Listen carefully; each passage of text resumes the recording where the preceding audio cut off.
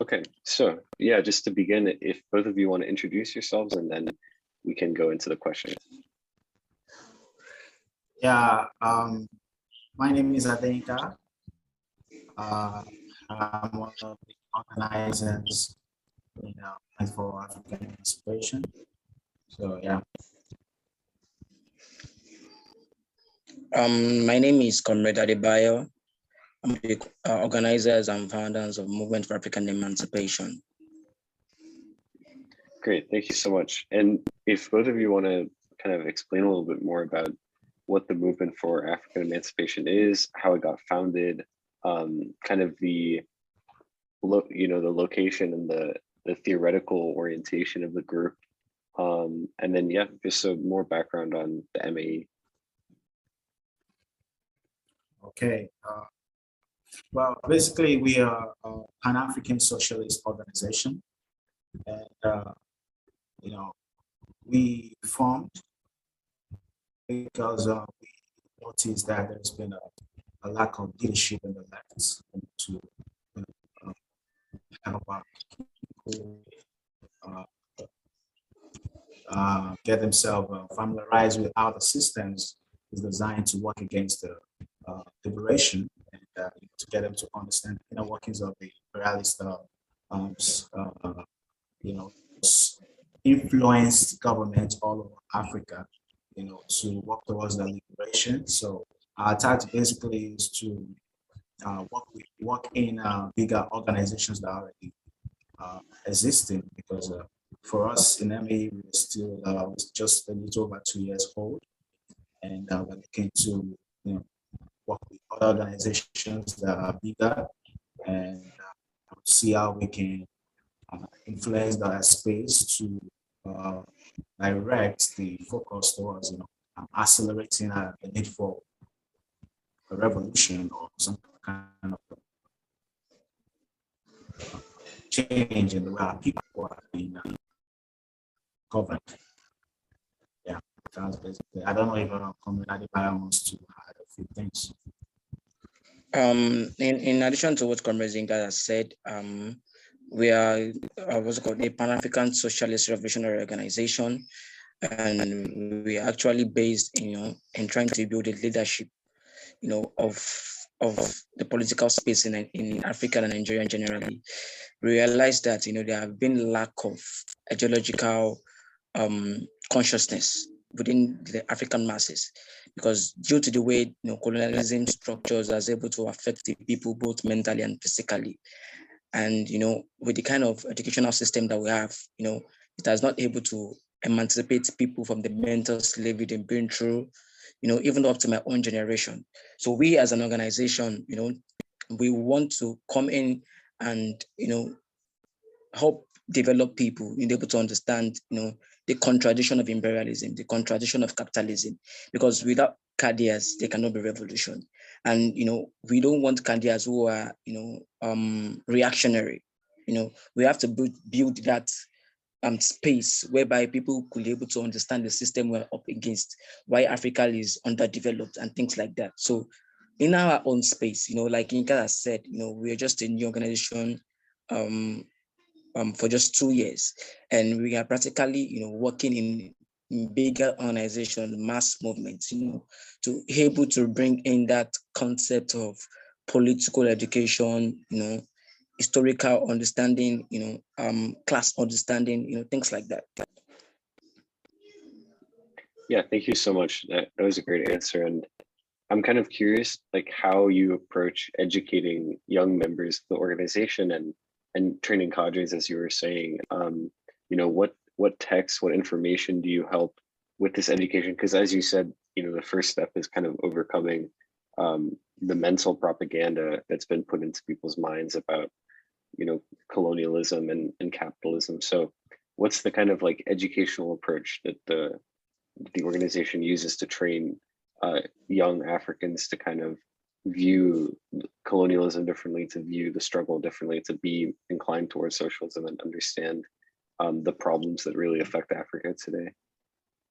Yeah, the present situation that we have in Africa right now is just that, a lot of Africans are suffering from neo-colonialism, and majority of them are being blindfolded by, Western propaganda, capitalist propaganda, imperialist propaganda.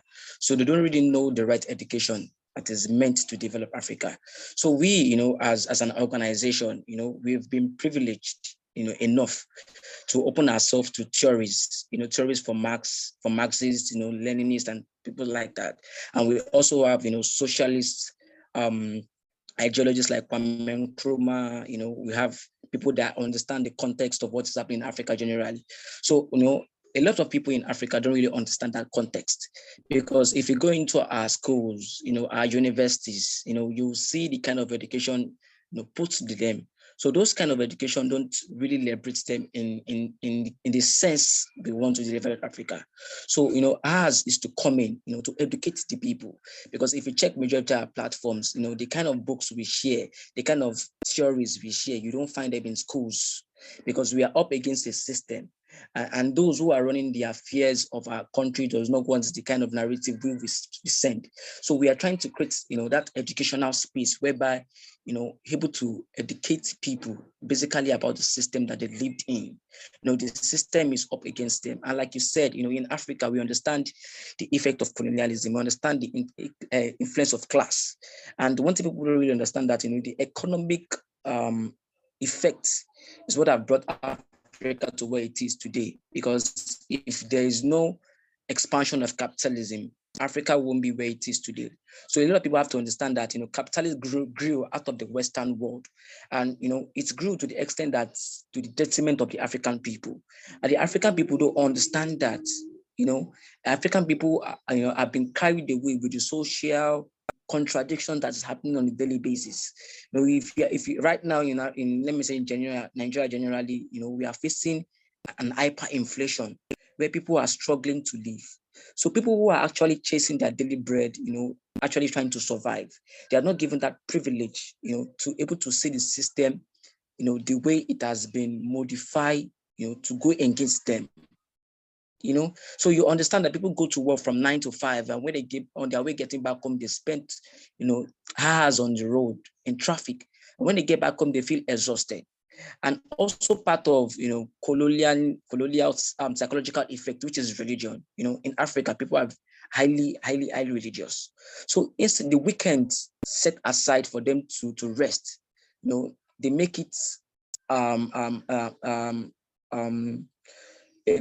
weekly routine to go to churches and things like that. And even now at our churches, there are big houses of propagandas, because they don't actually preach the freedom.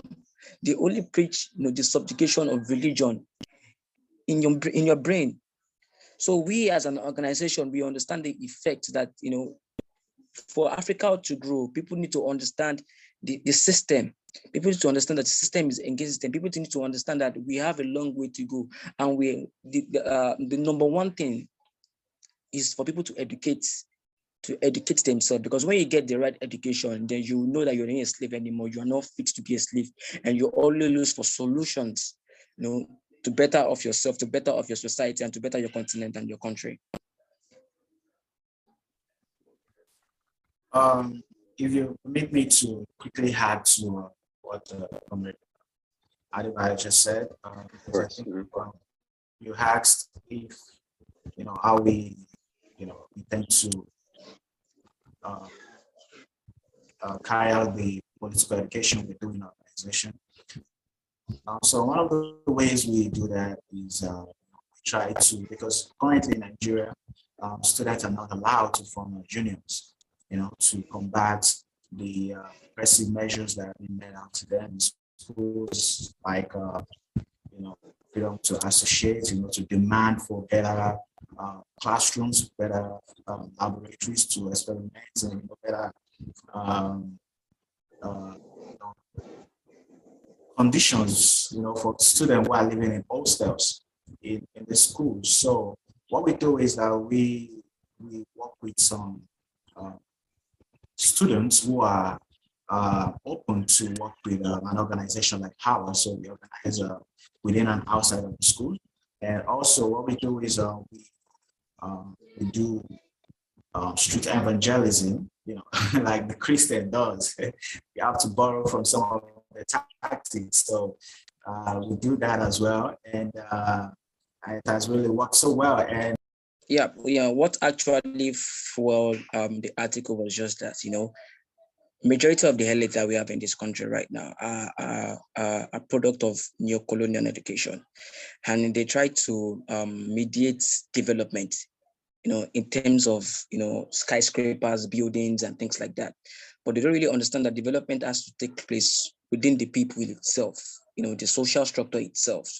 So, the elite is able to continue the colonial process in Africa. And they try as much as possible to design the system to favor their own class, And like you said, if you go today in Africa, and almost everywhere in Africa, they look up to the West. Mostly, majority of our financial policies, are being shaped by IMF and World Bank. And when you bring policies like that into Africa, it's a policy against the people. Like now, in cases that we have now in Nigeria, that for every loan, our government take from the IMF or the World Bank, there is always a mutual agreement, which means that you must, you must increase prices of goods in the country. You must cut the subsidy. Think draconian policies like that, which are anti-people. So Lagos, in one way or the other, is only designed, to favor the elites. And like we said, the way banks, corporates, oligarchs, have power in the Western world, that's how they are actually running in Africa. So the whole process is just against the people, and like we said, we have an housing deficit in Lagos, whereby the people are homeless, people don't even house people, and which is to create an artificial island. To Sanfield, the island is costing almost like $6 billion. $6 billion only, can solve the whole problem of housing in Lagos State. So, the only policies these people make is the policies that favor the ruling class, and their friends and their caucus and their contemporaries within the global space itself. So if you guys are actually making policies, you are actually making business deals that switch off the people, that means you guys are anti-people. I hope one day, as times goes by, you come to Lagos and you see the contradictions there. We don't have, our roads are bad. We have too many men in uniform. Even the strict structure has become a means, become an economic means for these people, because we have all sorts of agencies extracting money from the people. We pay this, we pay that. We have up to like 4 different agencies on the road, controlling the road traffic, and they are very exploitative. So the way the structure is not different from what the colonialist masters have set down in their days. What we just actually have right now is a continuation of what the colonialists have done in Africa. So people need to understand that we need a total restructuring of the social system in Africa. That's why we clamor for change. We don't clamor for reformism. We clamor for system change, because reformism won't change anything. It just perambulates and talk about policies, but it won't actually dealt with the problem of the masses. No, thank you so much for that. I completely agree with what you're saying, and I'm curious too. You've written a lot about the dollar as well, and the problem of the dollar hegemony and kind of American imperialism. Okay, so Can you kind of give us more insight into what neo-colonialism looks like today? Because I think a lot of people know neo-colonialism well from the writings of Kwame Nkrumah, and they understand it as it applied in kind of the post-colonial 60s, 70s situation. But what does it look like just on a daily basis today in Nigeria, for example? We're going to talk about the dollarization of this, let me say, the African economy in general. On the context of Nigeria, we have to go back to historical occurrences, because we have to realize that the African market itself were never a capitalistic market. was never, a fiat economy whereby, there's a trade between fiat currency. Though in Africa, what we actually do back in those days was trade by barter. If you have gold, you can actually trade with someone that have salt and things like that. So when the Europeans came, they saw the kind of system that we're actually running, and they realized that, in this kind of economic system, people are not actually making money from it in the capitalist sense. So what they did was just that, when they came to Africa and set, the colonialist government in Africa, the number one thing they did was to cut, the social relationship of how we trade, and they brought a new payment of exchange, whereby gold was used as currencies, gold, copper, and things like that. So over time, gold and copper were being scrapped off. After it was being scrapped off, then in Nigeria, for instance, pounds was brought in.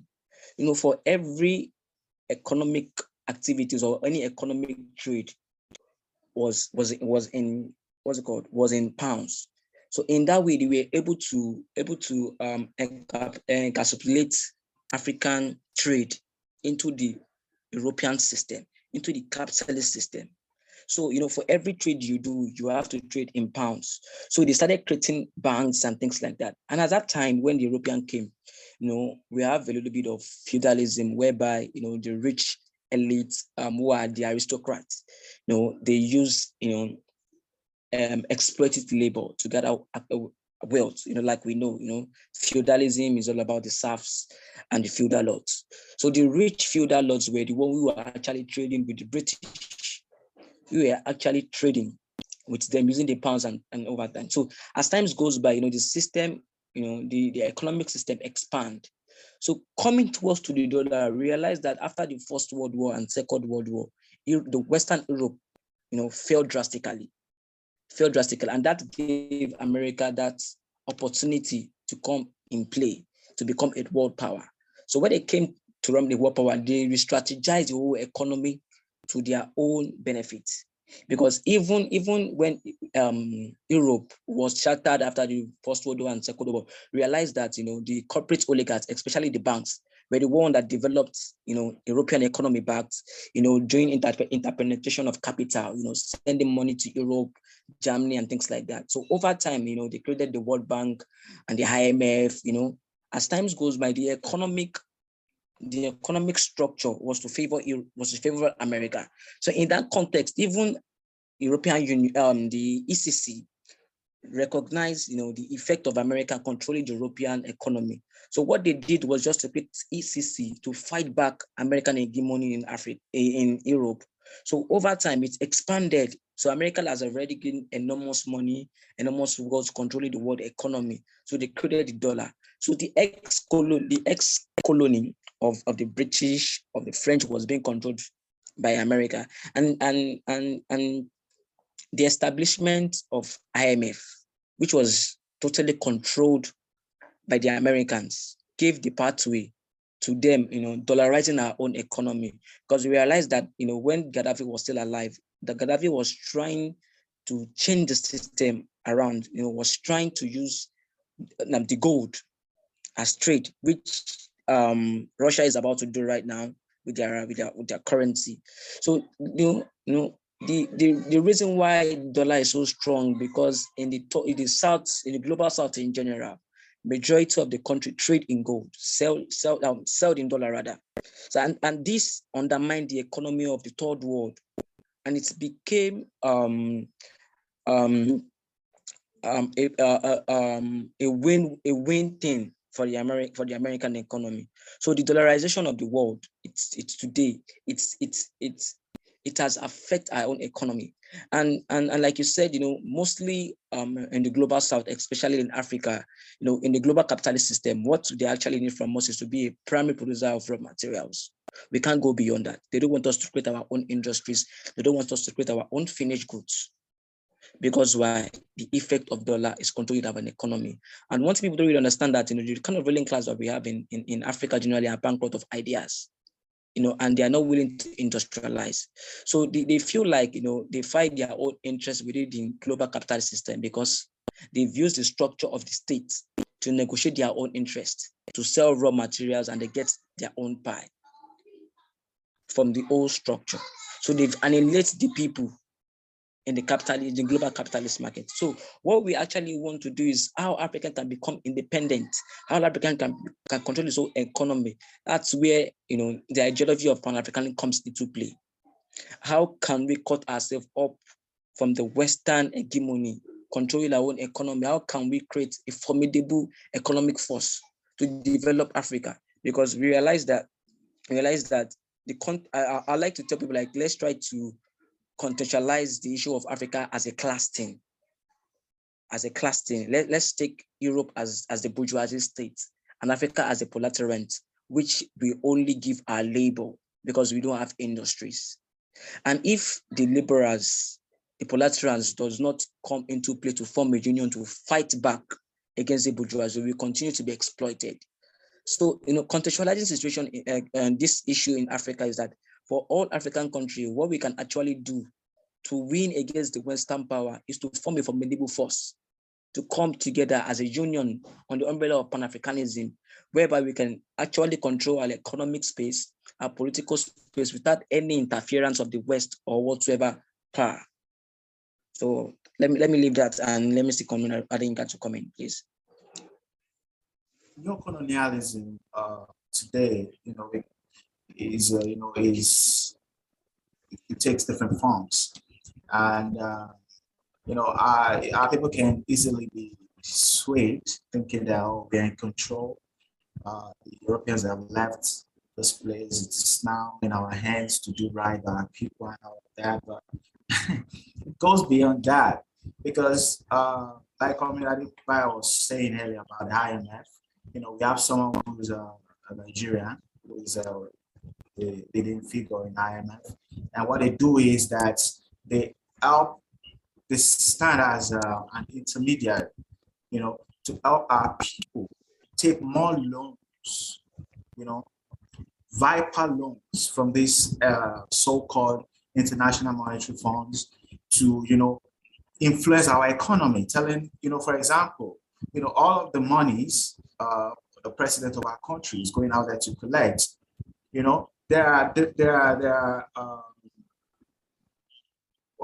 how am I going to face it now? There are, the loans requirements. Some of it are that, there's going to be a increase in the price of things. There's hyperinflation already because, we keep chasing the dollar. There is no thought about, building an industry that is going to help us be independent. For example, we don't have any working refineries in Nigeria. Nigeria is the only country, OPEC country, with no working refinery. And that means that we are going to take our crude oil to the foreign countries to be refined, and we're going to spend a lot of dollars refining our own products. And it's funny, and our people, we need to get our people familiar with this kind of shenanigans, perpetrated by our leaders, to know that these wastages, this lack of leadership it keeps us retrogressing. And until we address these issues of sole dependency on the international market to survive, there is no way we're going to move forward. And on the last note, to talk about neo-colonialism, we have US military bases all over Africa, playing the role of, that's African, playing the role of a watchdog, for the international capitalist, what's it called, establishment, serving as a watchdog, influencing, illegally sponsoring coups and removing democratically elected presidents all over Africa. This is their job. And to also lord over our resources so that when some of our people are protesting against the oppression, they go through under the systems of these systems influenced by Western imperialism. They can come as a they can come in defense of the puppet leaders all over Africa. So we also have to point out the fact that AFRICOM in Africa is to help continue the plunder of Africa and to install puppets all over African governments, all over governments in Africa. Yeah. Yeah, thank you. That was a great explanation of the problems of neo-colonialism. And I wonder if you can talk a little bit more with that about the comprador class to the kind of neo-colonial bourgeoisie that exists in states across Africa, and in particular, you know, for the example of Nigeria, you know, we were talking a little bit before about the elites and about the ruling class, but just what role do they play in kind of perpetuating neo-colonial, you know, American and Western control over a country like Nigeria, for example? Should I come in, or Komeringa will have to say something? Yeah. I'll let you take that. Yeah, take that. You know, it is a systemic thing, because, you know, realize that, you know, the bourgeoisie class we have in Africa today was being introduced by the British, because realize that, you know, during the colonial era, you know, it was very hard for, let me say, the white people to come to work in Africa, and for the colonialist government, it cost them more to bring in clerks, soldiers to come and work in Africa. And those people are, you know, are scared of diseases, you know, diseases and stuff like that. You know, so, you know, what the colonialists did was just that they look within the social structure in Africa, and they realized that, you know, some part of people are interests aligned with them, which were the feudal class, the kings, the emirs, you know, the people like that. And they realized that what we can actually do, that since we recognize these people as our own class, these people, you know, have their own interests of, you know, accumulating wealth, then what we can actually do is to give their kids, you know, colonial education. You know, so the kids of, you know, of the so-called aristocrats then were taken to different places in Europe, Belgium, England, you know, France, like that, and they had the colonial education. So when they came back to Africa, they were not seeing themselves as Africans anymore. They see themselves, you know, as people different from the natives. You know, they started seeing themselves aligned with, you know, the Western culture and things like that. So they did everything necessary, you know, to protect their own interests in the detriment of their own people.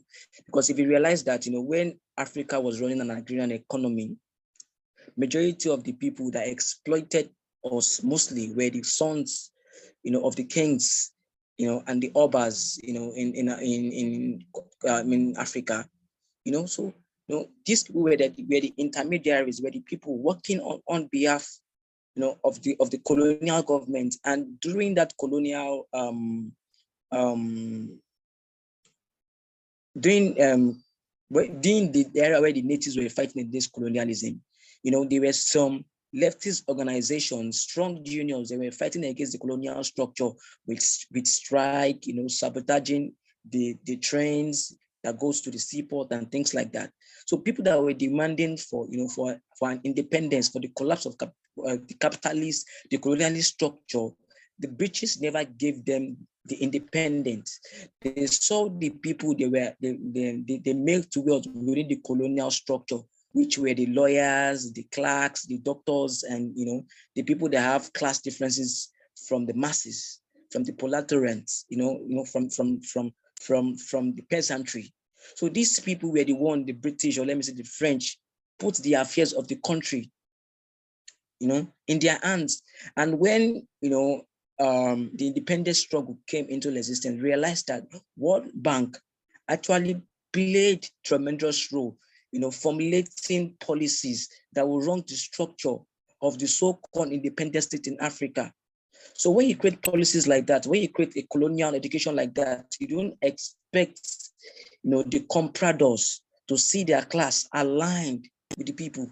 So they have become, the people that are sabotaging the progress of the African people, the independence of the African people, because they care mostly about their own class, about their own, primitive accumulation.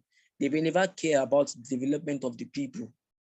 They never care about, having social services, building infrastructures, building industries, building hospitals and that, because all they care about was to buy the latest Rolls Royce, to buy the latest, capitalist, things that can actually, see themselves aligned with the British. Because one way or the other, we also understand that during the colonial structure or during the colonial system, this so-called bourgeoisie, we have been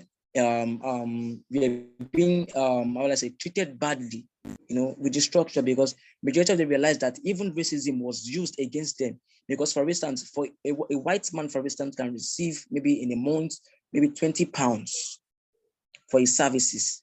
And when a black man takes the same position, he would be paid less, maybe like 5 pounds or 6 pounds. So this also came to how this so-called bourgeoisie class, formulate with the masses to fight against colonialism, but they were not fighting on the context of what the masses were fighting for. The masses were fighting for a better working conditions, a workable system. But the so-called bourgeoisie class were fighting to take, the structure of the colonialist system, to change the face from white to black, but they don't care about the exploitative system. They don't care about, how laborers were being exploited, how the police becomes a force, exploiting the people, torturing the people, killing people. They were fighting for revolutionary struggle at that time against colonial structure. So, this so-called bourgeoisies, they have their own kids too. They started giving birth. And when they give birth, majority of their kids too, go to London, go to France to get the so-called education. So after getting the so-called education, they were being marveled by the capitalist system, how it protects their own interest. So it's a continuous, thing. It's a psychological thing, what neocolonialism has brought to us. It has created class, it has deepened class, and it keeps creating the so-called bourgeoisies, the so-called compradors, putting the detriment of the African people, in all the so-called imperialist and capitalist structure. So that's why it's one of their duties as an organization, that the so-called education that keep creating, the kind of compradors that we have in this country, we must collapse it. That's why we as an organization is fighting for a total change of the system, a total change of our education, decolonizing the educational system that keep creating people that believe in capitalism, that keep creating people that believe in wealth rather than the development of the people.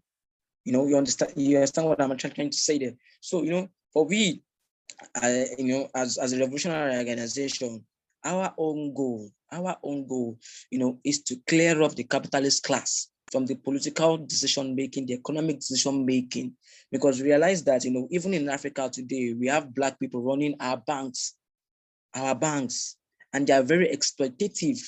We see how JP Morgan's is very exploitative in US. Likewise, we have our own bank say in Africa too as well. So, the point is just that people see African achievement as a symbolic thing. People feel as if, if I own a bank today, it was never a development in like it was in America. When Obama became the president of the United States, it was a symbolic thing, but it was never a win thing for the Black people in America, because even though when Obama was still the president of America, there were a lot of racial killings, particularly incarceration of Black people. So what we want is not faces, is not people taking position of power that the colonialists have laid down. What we're actually fighting for is to turn over the system, is to build a socialist system that work for the people, to build a social system, that develop the people capacity, so that's all we are after, because we realize that, for Africa to move forward, it's not creating billionaires, it's not creating, people that will go to, that have access to White House, or they have access to the government house in London, things like that. What we are actually fighting for is a systemic change, the systemic change of the Black people. Thank you.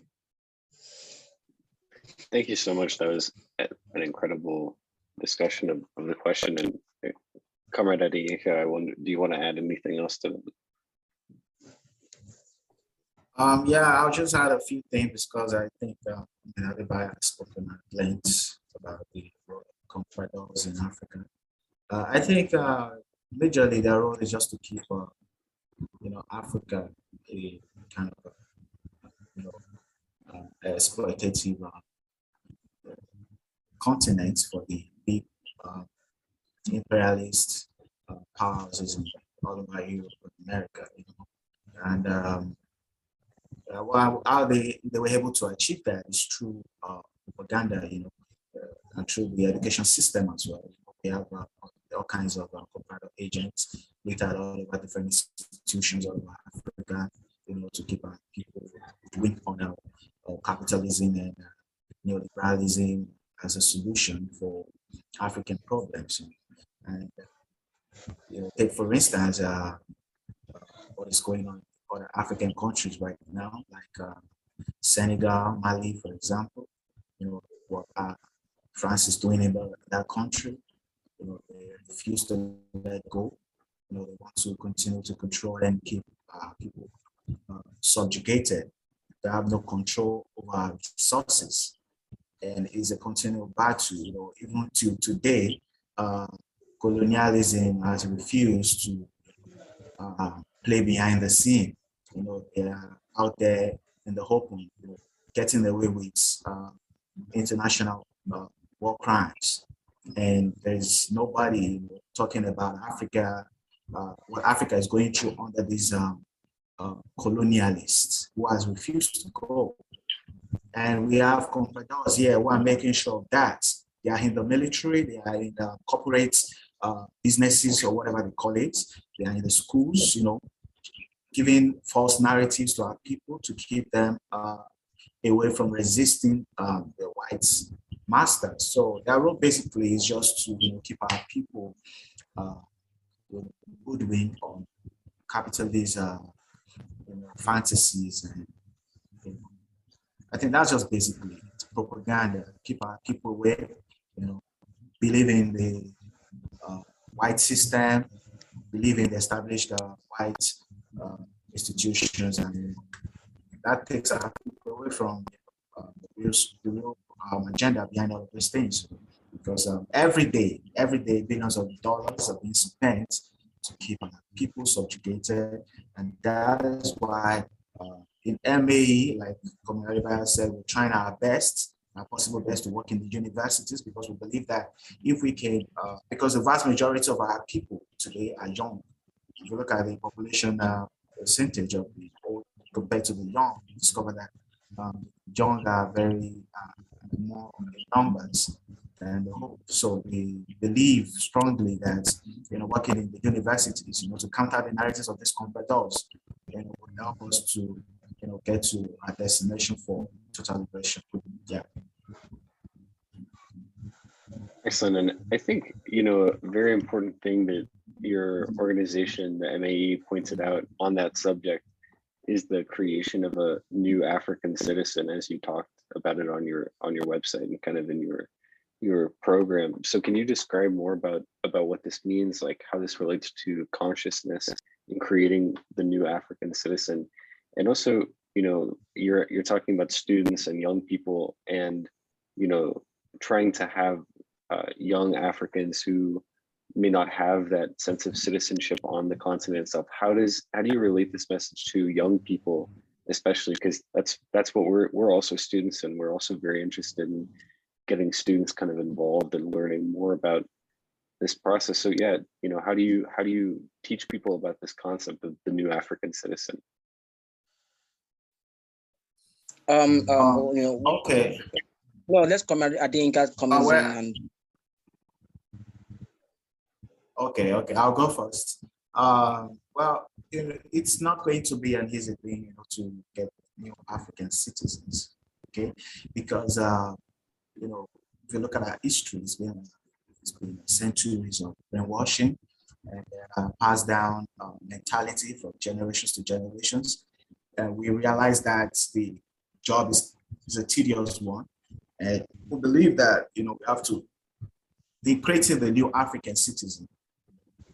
We have to, introduce these messages and bits because, you cannot go high. It's more like, process of growth. First of all, you crawl, then you walk, and before you start learning, and all of that. So we believe strongly that our people are capable of accepting this information, the truth about who we are, because like Michael X said, if you know the truth about who you are, just paraphrasing, you will have to take pride in your history. I think our people have been given a lot of false information and they don't take pride in the history. And that is why everyone wants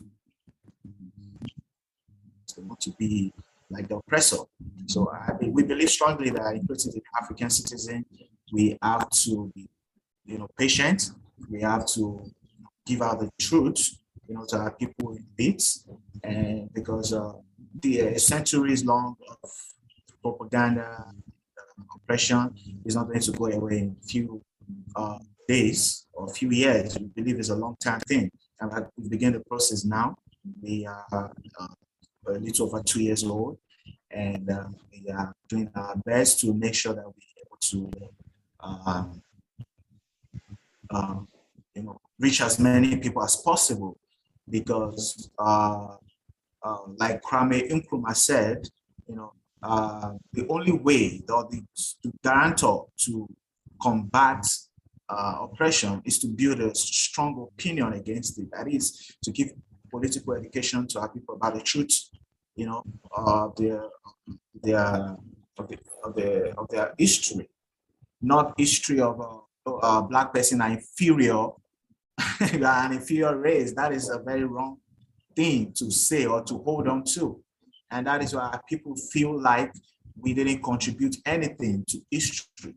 So they feel, inferior, and they don't feel they can do anything. But once they know that they are ancestors, they did a lot of things, they accomplished a lot of things, they will take pride in their history and their ancestors and build on that achievement.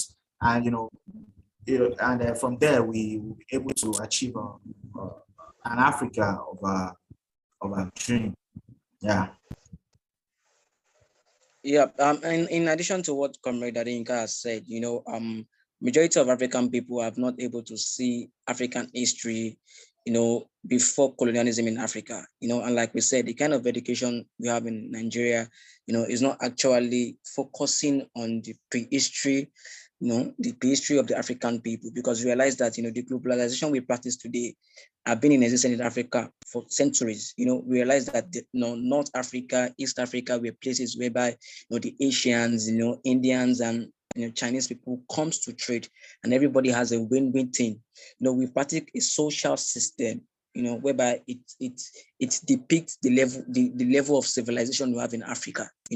Like you said, the pyramid in Egypt has showed the high level of agricultural thing Africa was doing before the invention of the Europeans. We also see universities. The first university was founded in Africa. There were a lot of things that shows the level of civilization in Africa. The beginning of science. Things like that. How our people were able to refine iron ore into iron. Those are things that people need to see. Like Africa itself was an industrialized society before the European came. So the invention, itself, has affected the whole social structure. People are not actually seeing, history before colonialism. And like we said, we're actually facing a big problem whereby, to preach the truth to the people, to show them history to the people that Africa was great. It's a real difficult thing because we're actually facing people that have been colonized, people that have actually seen whiteness, as superiority, because they go to churches, they see white faces of Jesus. They go to mosques, they see so-called white faces of Arabians, prophet, and people like that. So when you actually try to go against what they believed in, due to cognitive dissonance, it is hard for them to accept, the new information they have not been used to. So even for us, it's a challenge, and we are not going to give up because we need to understand that it's a mental thing, it's a psychological thing, and we have to win it. We have to win them over, and how we can actually win them over is to show them, a different system whereby power lies within the people. Like what the Black Panthers did.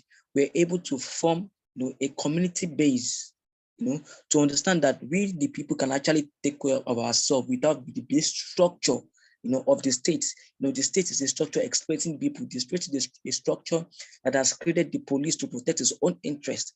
What are the people actually going to do? Are we going to have a people's militia? Are we going to have a people economic system? So those are the things we have to take to the people to let them see a better way forward, a better hope, because we realize that those that have exploited our people, give them, what to believe in. For our people to take Christianity, they make them believe that there's something big in afterlife, somewhere called heaven, somewhere where you can actually enjoy it and things like that. But we actually want them to know that, the development of you people is in your own hands. We need to organize. We need to fight against, Western imperialism, colonialism, neo-colonialism in Africa. So those are things we as an organization are trying to do. Organize within the people, let people understand the power of what they can do, of the change they can do. Because we realize that, in Africa then, people are not careerists like we have today. We have bankers, we have also money. Africa can actually become a farmer in the morning. It's night you can become a drummer, because you are not entitled to a system that have exploited, your capacity, to do multiple things with joy. You're doing things with joy.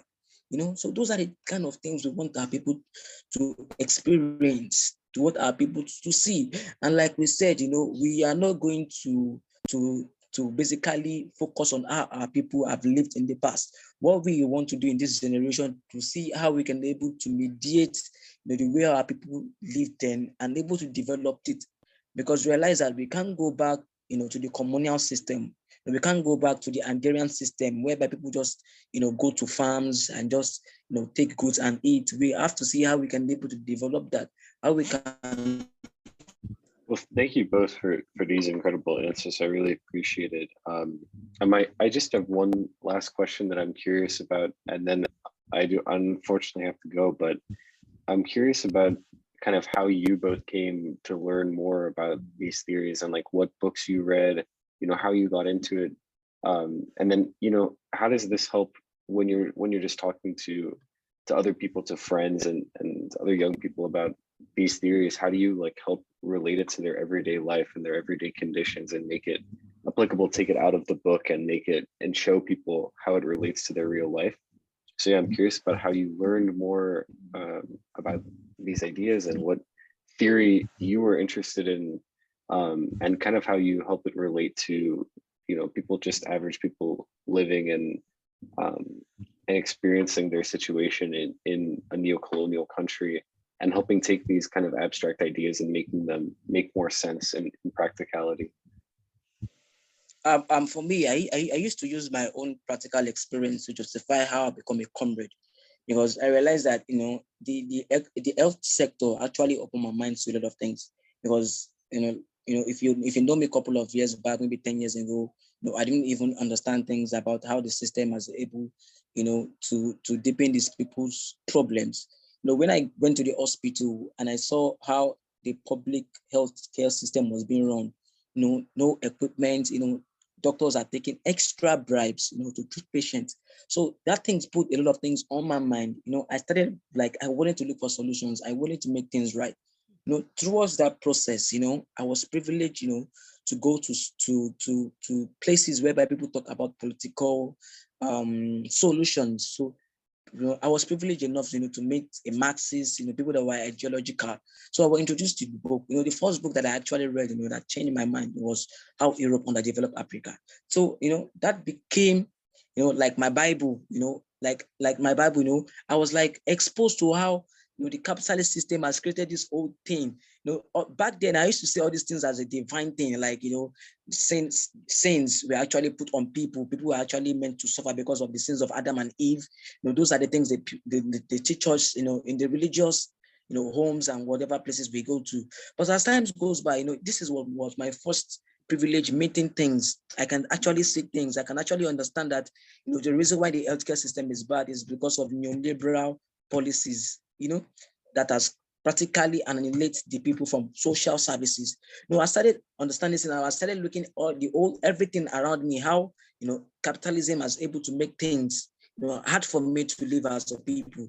So the quest, to acquire knowledge, the quest to read more, and this is very hard. Like I tell you, it's very hard for you to go to a bookshop to see, Marx book about Marxism, book about Franz Fanon, or this is very hard. Because of my dedication, my dedication toward the cause of changing, things in my society. I work extra miles and move extra miles. It become a passion for me. It's become if I was being blindfolded 10 years ago, then if people can actually read what I read in the past, it will open become an eye opener for them too as well. So what we're actually doing is that a lot of people are being blindfolded. How can we take, off that psychological thing on them, introduce them to theories and things like that? And like we said, it's a psychological war, because even if you go to the biggest ideology in Africa today is religion. And in those places, the kind of narrative that is sent out, they'll tell them that you don't believe in theories. Theories are man-made thing. You can't compare social scientific theories with the Bible and things like that. So when you go to the street to actually want to introduce theories to people, it becomes like a fight against them. Why are you actually telling me things that against God? Because I'm not religious. I was so religious then, but now I'm not religious, because I've been able to educate myself to understand, how mainstream religion came into Africa, and how, the expansion of religion, lead to the killing of my own ancestors. People don't really understand all those, historical occurrences, how it happened in Africa, even in Europe, how heresy, between the Protestants and the Catholics, how they fought among themselves, the expansion of religion, how the Pope power, was overriding that of what's it called, King John of England. So those are the historical facts we want to put out to people, and it's a psychological war, like I said. So for we as Conduit, the number one thing we care about is the education. And what we can actually do is just that we can't fight for the people because we are not messiahs. What we can do is to their cost, because what I can actually do is very minute. So what multiple of people can actually do. So those are actually what I think we go into the neighborhood, we make people understand their social thing affecting their lives. This is how it relates to what we are actually saying. For instance, now electricity in Africa has been privatized, so we get high tariffs, inflations. So we can actually give people explanation that the reason why tariffs is so high, people are actually trying to make money from digital social services. So those are the kind of things we go out to the people. We tell them things that are immediate, to their daily lives. So that is how we can actually win people over, to the struggle, give them examples of things that they see on a daily basis, how the transportation system, affects their daily life, where someone at the top is making money, things like that. So for we, it's about education. Thanks so much. And yeah, go ahead, Comrade Adinka. Yeah. For me, I think the defining moment was when uh, I had to remember that there was someone that was actually told not to listen to, and that was Fela Nicola Kuti, the late Fela Nicola Kuti. Yeah, as a young African growing up in an African home, I I used to see videos of Fela on TV, singing black and white TV with his face makeup on. And it's so scary to us because the movies we watch here, they portray African spirituality, African tradition as evil. When you see someone with a face paint, that you have to be scared of such people. So Fela has his face paint there, which is very popular now. And when we see that, we get scared. Like, oh, look at this man. They've already told us a lot of false things about Fela. So for me, Fela was the person who set me on the spot to consciousness, because Fela's song, his songs is a reflection of what is happening in the society, how being maltreated, why people cannot even afford to eat 3 square meals and all of that. So Fela was a person that set me on the spot. And, with that I began to question my own religiosity. With that, it's a gradual thing, and that is why we believe that what we're doing in MAE is a project. Like that, it's not going to take a few years, because this battle is not it's not easy. Because for me, I know that it wasn't easy living religion, because living religion, it's kind of traumatic for me. You have to unlearn all of the things you were told to be true. So going into the new part for liberation is kind of it's lonely, it's all of those things, and you have to just take it one step at a time. So, and also you were asking about how we interpret this to people, to give examples of their daily life and all that. It's like we just ask them to look at to look around them. If you fall sick today, are you able to, get a good health care for yourself? No. So why are you not organizing yourselves to demand for free health care? Because the resources of the country, there's no way you're benefiting from it. So you need to start asking for your share of it. And asking for share of it is true. Calling for basic and universal healthcare for the people. Electricity, why is it privatized? People need to understand that if these companies are in hands of private individuals, it means this is more money for the private individual, and it's going to affect your GDP. And that means that there will not be enough money for the government to cater to your needs. And you need to fight for this to be nationalized, to be taken care of by the people. There's this narrative here that, the government cannot take care of private institutions because they are corrupted. But it is people that occupy the government, and it's also people that occupy the private companies. So if there is going to be accountability, we must work towards building the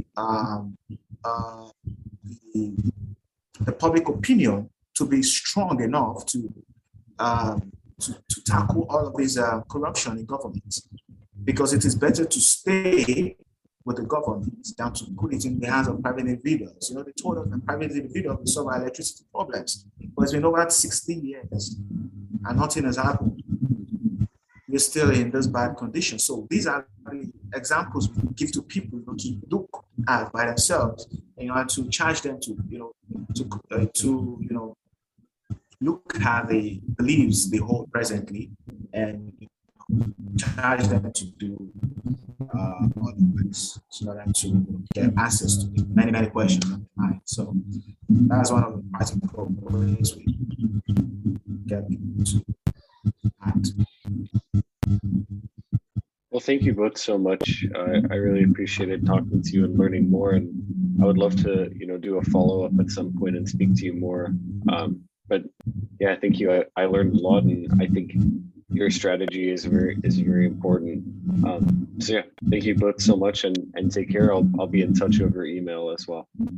All right. Thank you Yeah, very much thank for having us. Thank you. All right. Take See care. you soon. See you. Yeah, before we go, please, we are open for an alliance. We are open for alliance to work with people who actually bought into our initiative. We are open to alliance to work with any organizations, that is ready for the development of Africa to change the system. Like I said. So, like we said, we're still developing. We are as a new organization, so we are open for alliance and things. Okay. Yeah. To add to that, if you need information about our social media handles, we can provide that for you. So for sure. if you need, just let us know. For sure. Well, thank you both so much. Right. Take care. Bye.